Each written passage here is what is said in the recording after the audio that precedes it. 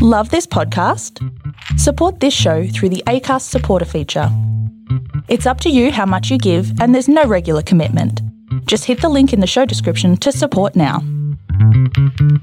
So many times we meet a member of the community not realising what they do in their spare time. Today on the Martu Review and Us, we chat to one such gentleman, Clem Beckner.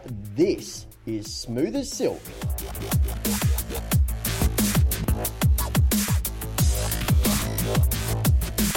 Clem, welcome to the show. Thank you very much.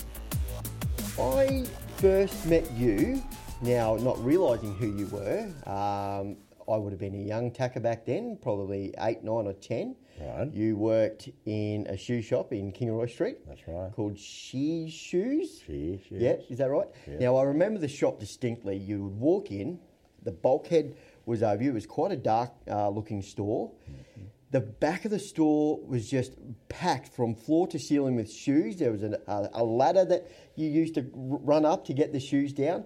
And when you turned around and looked at the bulkhead, there was shoes all in there as well. I don't know why that memory or that shop brings such fond memories to me. Or maybe it's my late dad. He bought me a pair of what he would call desert boots. Right. Back in the day. Yes, So right. how long did you work there for? 6.5 years. Yeah, right. Yes. And was it a good time? Was it a good job? It was a good job. It was, well, we owned the place, my wife and I, but business changes. When we started, there was one other shoe shop in Kingaroy, then there became 2 others. Then a certain grocery chain introduced shoes, and the old story, of course, is they were selling them cheaper than I was able to buy them. Correct. And they were being supplied by the same wholesaler. Right. So, and then there was a competition started up in Nanango, and I could see no future. So I held a clearing out sale, and that was it. Now, look, not only did you work there, then when I was in high school, you were working at Kingaroy State High. That's right. As well, yep, Yes. in the office there. A library aide. Oh, the library aide. Yes. Is that right? Oh, See, yes. there's some things I don't ever remember. I never got into trouble, did I? I can't remember that. Yeah, see? You see, you're talking to someone who's tender years now, so Yes. my memory's rotten too. So. Wonderful. And how long were you there for? About 2.5 years. Yeah, okay. Yeah. Wonderful. Now, look, before that, your real work, or the work that has got us to this point here, you worked for 4SB Yes. back in the day, Yes. which was probably the only radio station back then. Is that correct? It was. Yes. Yes. As an announcer. And now, look, listening to your voice, we can see why you were an announcer at 4SB. Well, you're very kind. I can't stand the sound of my own voice. That's Is that right? It is correct. Yes. It's So terrible. It's not terrible. This is why when look, I met up with Clem again last week or a week or so ago at Probus. I was a guest speaker there, Yep. and you came up and we started discussing. And I had forgotten, or I didn't realise how beautiful your voice was, which is the name of today's show, Smooth as Silk. It's funny how people don't like the sound of their own voice. Has that been even when you worked in radio? Even when I worked in radio, people would comment and say, "Oh, gee, I like your voice," and I thought, they're just being very nice, or if they're genuine, well, then that's something to be happy about. But I couldn't understand why they would say it, because when I heard recordings of my own voice, I thought, that's pathetic. It's funny, isn't it? Because again, you know, you speak beautifully, and the tone of your voice just would make many people melt. So, in radio, what sort of shows did you host while you were in there? Oh, well, everything. In those days, radio was everything to everyone. 4SB, it was 1,060 kilocycles then, not 1071. Right. They changed the band some years later. In those days, it was just part of the family. When I started, I thought, how am I going to make myself sound genuine to the listeners? Because you're in every home around the region every day. And so I always visualised in front of the microphone a family. and I was speaking to them. And I thought, well, by doing that, at least it will sound as though I'm talking to you who is listening. That is amazing, because really radio was the lifeblood of community back then. The paper, was. yes, but the radio, everyone would tune into the radio to find out what was happening in the region. We did everything. We had hospital sessions in which we played requests and sent messages from people to their loved ones who were in hospital. Wow. We had birthday calls every day of the week. We had funeral notices every day of the week, and so on it went. We gave weather forecasts. We gave everything that the farm and community needed. Did you have your own newsroom as well? No. We used to get news items in cooperation with the local newspapers. Yep. It was the Kingaroy Herald and then later the South Burnett Times. Yep. Isn't it funny you mentioned the birthday calls? I remember in the 80s getting my birthday call on 1071. No, I think it was still Forest B back then. Yes. And just thinking I was the bee's knees, like, Yes. you know. Yeah. And I don't think kids or kids these days realise how cool that was, because everyone would listen. That's right. In the morning, and you would get to school and go, "Oh, I heard your name on the radio." Yeah, that's right. Like, now they've got, you know, video and all that sort of stuff. It isn't as important. Do you wish it would go back to that sort of? I wish it era? was. It was a simpler life, a slower lifestyle than we have today, but there were many pluses for it. Yes, everybody felt closer, I think. You know, we used to have request sessions for favourite songs in the afternoon. We had Help Your Neighbour, in which people would send in items that they had for sale at a small fee, and we would broadcast that for free, and if someone wished to contact them, they could phone into the station and we'd give them the details. Absolutely. It just was a whole community service. Yes. And that was the idea of the station then. So it was a community service, not a business as such. That's right. As commercial radio has become these days. That's right. Now, with that and your time in radio, you did leave radio for a short time. Yes. During your career. You worked for Shell for some time, is that correct as well? Yes, I was 5 years as a representative for Shell Company. Yep. And I was based in Biloela most of that time once I'd finished my training. And then after that I came back to Forest B as manager. Right. The reason I've got you on the show today, as I said, we spoke at Probus, and you mentioned that you do something that I didn't realise happened in the world. I knew there was audio books, but I didn't realise people narrated books as well. Can you tell us a little bit about that and how you actually got into it? Yes, well, my last job was with a local motor dealership. I can tell you who it was. It was John Dundas Proprietary Limited. I was with John in both his locations for about 8.5 years. And I knew that retirement time was coming up, and I thought, well, I used to be in radio and I can read books, and I can usually read off the cuff without prior examination of a script because of my radio days. You pick up a script and you had to read it. And can I interrupt with a funny story? Yes, absolutely. I had an announcer, and I hope he's not listening. I had an announcer who would never pre-read his scripts, and that was a no-no. You must pre-read it. The owner of the business whose ad you are about to read is paying for that. Yes. And you can look at it as a $20 note, so pre-read it. And this chap would never do it. Is that how much it cost for an ad back then, $20? Oh, some of them were less than that. Yeah, wow. And you had your 15 seconds, 30 seconds, 45 seconds, or they went by wordage. Yes. 50 words, 25 words, 100 words. But anyway, this came round to April Fool's Day. And I thought, I'm going to get this chap. This doesn't sound like it's going to end well, Clem. Not for him anyway. So I typed out a commercial, and the start of it sounded like a real commercial. And the finished article was slipped in between his others, and it was on the schedule, and he should have read that it didn't exist. But he started to read, and he kept on reading, and it got to the stage where it says, if you are still reading this, then you have not pre-read this announcement, and therefore And this is live? This is live.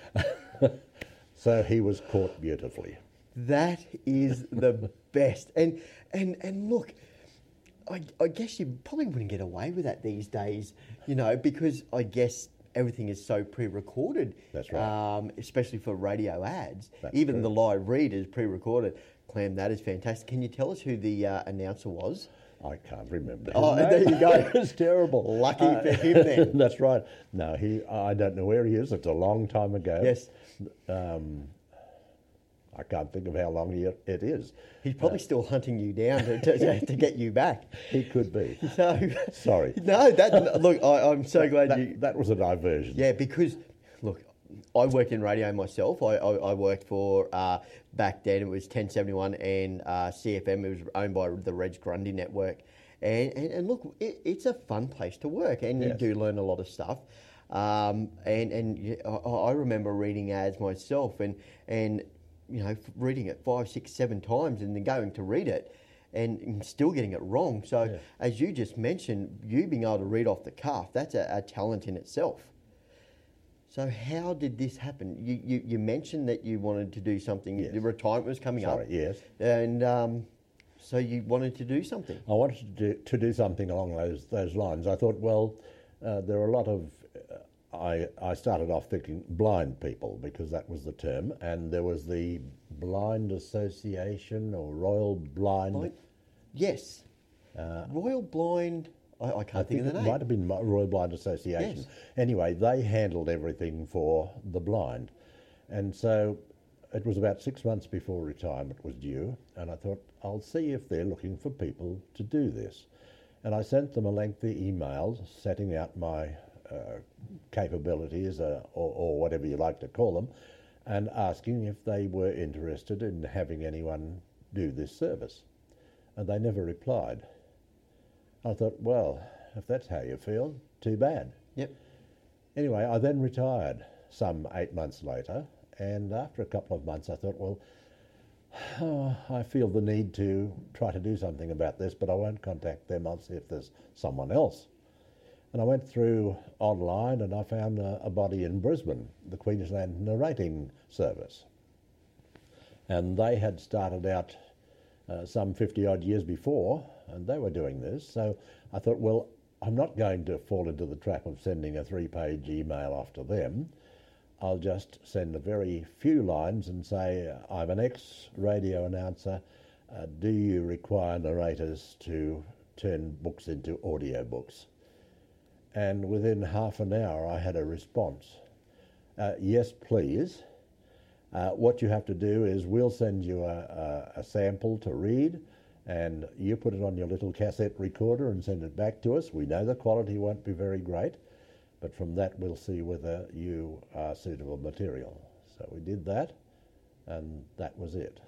So what year did this first start? My first book was finished about November 2003. Yes. And how long does it take on average? Obviously some books are longer than others. Yes. But let's talk hour-wise. How many hours would you spend narrating a book and then editing to send away? Well, you don't normally, the narrator with QNS doesn't normally produce the book. Right. They just produce the sound files Okay. for the chapters. And the way I do it is to record a rough draft onto a computer, a laptop, so there's no noise, and then I edit it. The editing takes 2.5 times the length of the original draft copy. Right. Now, if you're looking at, say, a 200-page book, well, you're looking at probably about 30 hours work. If you're looking at 800, well, you're looking at around the 100 hours Yes. or more work. And that's the way it is. And I just actually was looking online this morning at a place that does narrations, and they stated that the finished article is normally 4 times the actual finished product. So an hour to do 15 minutes of finished product. Yeah, wow. And that is right. And do you just sort of sit down in one session and or do you just say, okay, I've got time today to read a chapter, and you read a chapter or a number of pages. What's the process? How do you go about doing that? Well, I say today is the time I'm going to start doing some. I've got spare time, so I start recording. And if I only get part way through it, well, then of course I have to save that file and then come back later. It's best if you can do a whole chapter at a time, but some chapters are very long. And normally you should only do about 2 hours at a time to preserve your voice. That's not always the case, of course. But it is a matter of going back then later and editing out all the faults. Yes. As you're doing it in your home, in a room, and my room is on the opposite side of the house from the road. I have to have the front doors and all those doors shut, the door into my study shut, and then you hear vroom go past. Yes. As we have a few of those on our And it always happens in the middle of recording. And another thing that happens, you'll start recording, and I will guarantee that within 2 minutes there will be a plane flying around. and we haven't. And they will circle. Yes. Every time. There's no planes in Kingaroy, but No. that happens. Or a helicopter comes into the hospital. The hospital, yeah, for sure. Or there are currawongs, there are magpies, there are kookaburras. And of course, you can't have that backing sound. No. It just needs to be the crisp, clear, dulcet tones of your beautiful voice reading these books. Do I say stop it? I like it. Yes, you sure can. So where do people actually get to download and listen to these narration of books? Well, QNS as such operates with volunteer narrators, and they receive from the volunteer narrators these completed files. They then turn them into books. The covers are made by the Queensland University, Right. To help them out. They only have 2 part-time employees, and they're a non-profit organisation. They have very little funding. The government currently is giving them some funding. It used to be only by private donations that they could exist. And back 12 months ago, they were going to have to close after 75 years because Wow. they didn't have the finance. And fortunately, by going through the right circles, the government has given them the funding for 2 years. But at the end of that, it has to be renegotiated or they don't exist, and this service will not exist. Yeah. They when they get these files, they make them into these books, and they are sold to libraries or individuals. Okay. They have an online website. There they advertise their catalogues with their various narrators and what they've done, and you can buy them there. Or if you want a specific book narrated for yourself, that can be done. Lots of jobs are done for schools. I've done a number of high school books. Yes. At one stage, the TAFE was having every study course narrated, Right. ready, and I think that still continues. So there's all these services. I've narrated sound files that you hear in train stations, airports, bus stations, telling the people where to go. Because it's not just blind you're dealing with. Yes. You're dealing with incapacitated, Wow. dyslexic people, Yes. quadriplegics, paraplegics, illiterate people. They are all affected and they all need this. People who cannot hold a book for Yes. whatever reason. Yeah, for sure. So who chooses the books? Do you just choose the books, or do you get asked? Do they? Does the Queensland Narrating Service send you the books that they want read? The Queensland Narrating Service has a series of publishers with whom they deal because they have to get copyright Yes. permission to be able to narrate these books. Those publishers have changed over the years, and sometimes it's difficult. There's Queensland University Press, there's Central Queensland University Press, there's thousands of I was others. going to say a bazillion others. Many others, but they receive these books. They have to be donated to the QNS to have them narrated. They then have a narrator who's looking for a job, and they say, well, right, we've got this, and a little pricey. And if the narrator's got a bit of nous, he gets online and he looks up Amazon books, and they generally have a look inside section, so you can actually look at the first chapter of the Right. book and say, well, no, I don't like that. Yep. So obviously you need to have some interest in the book you're reading.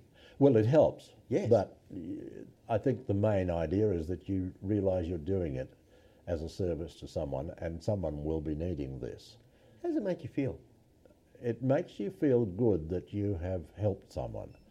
Plus, you get the kick that when you get a good book, you enjoy it too. And you actually enjoy, you actually get into the book Some when you're reading it? Some are fantastic. So it's really great sometimes. Some marvellous books. Clem, I think since we're in the library, I need to just grab a book off the shelf and get you to read a paragraph, just so people can hear your beautiful voice. Oh, this is putting me on the spot. Okay, I'm just going to... It's got to have punctuation marks in it. Okay, so not a picture book? Okay. No. I'm just... I said that punctuation because, would you believe it, punctuation marks are becoming less and less, and I was sent one book which had full stops only. Is that right? And I sent it back. I'm trying to find something. I'm just going to walk through the library here. I don't know. Here's one. This looks good. Actually, this looks good. The navy blue suitcase. Okay, well, I've got to start there with dark practices. Yeah. Oh, That's not good. no. Jane's a sensible woman with strong arms and broad shoulders, yet there's a softness about her, shown in the fleeting blushes that regularly cross her fair skin, and in the way she fusses over her two young daughters. Perhaps in England I wouldn't have sought out her company, but in Mauritius, where I don't know anyone, I'm glad to have her as a friend. Our husbands work together. Well, that's lovely. There's a woman speaking. You didn't tell me this. Our husbands work together. We arrived at the same time, found houses, and both hired maids. I chose Manti, or rather she chose me. Jane's maid is of African descent, tall, stately, with skin the colour of ripe chestnuts. Is that enough? That is so good. And look, honestly, like I said, as we were just discussing that, and I walked through the library to find this book by, I can't find out who has written it, but thank you very much. Clem Fechner, I'm going to put all the links in my socials so people can, if they want to become a narrator for the Queensland Narrating Service, they can get in contact with them and where they can actually download these audio books. That would be great. Mate, thank you so much for taking the time to speak to us today. It has been an absolute pleasure. As I said, I do love your voice and you have the perfect voice for it.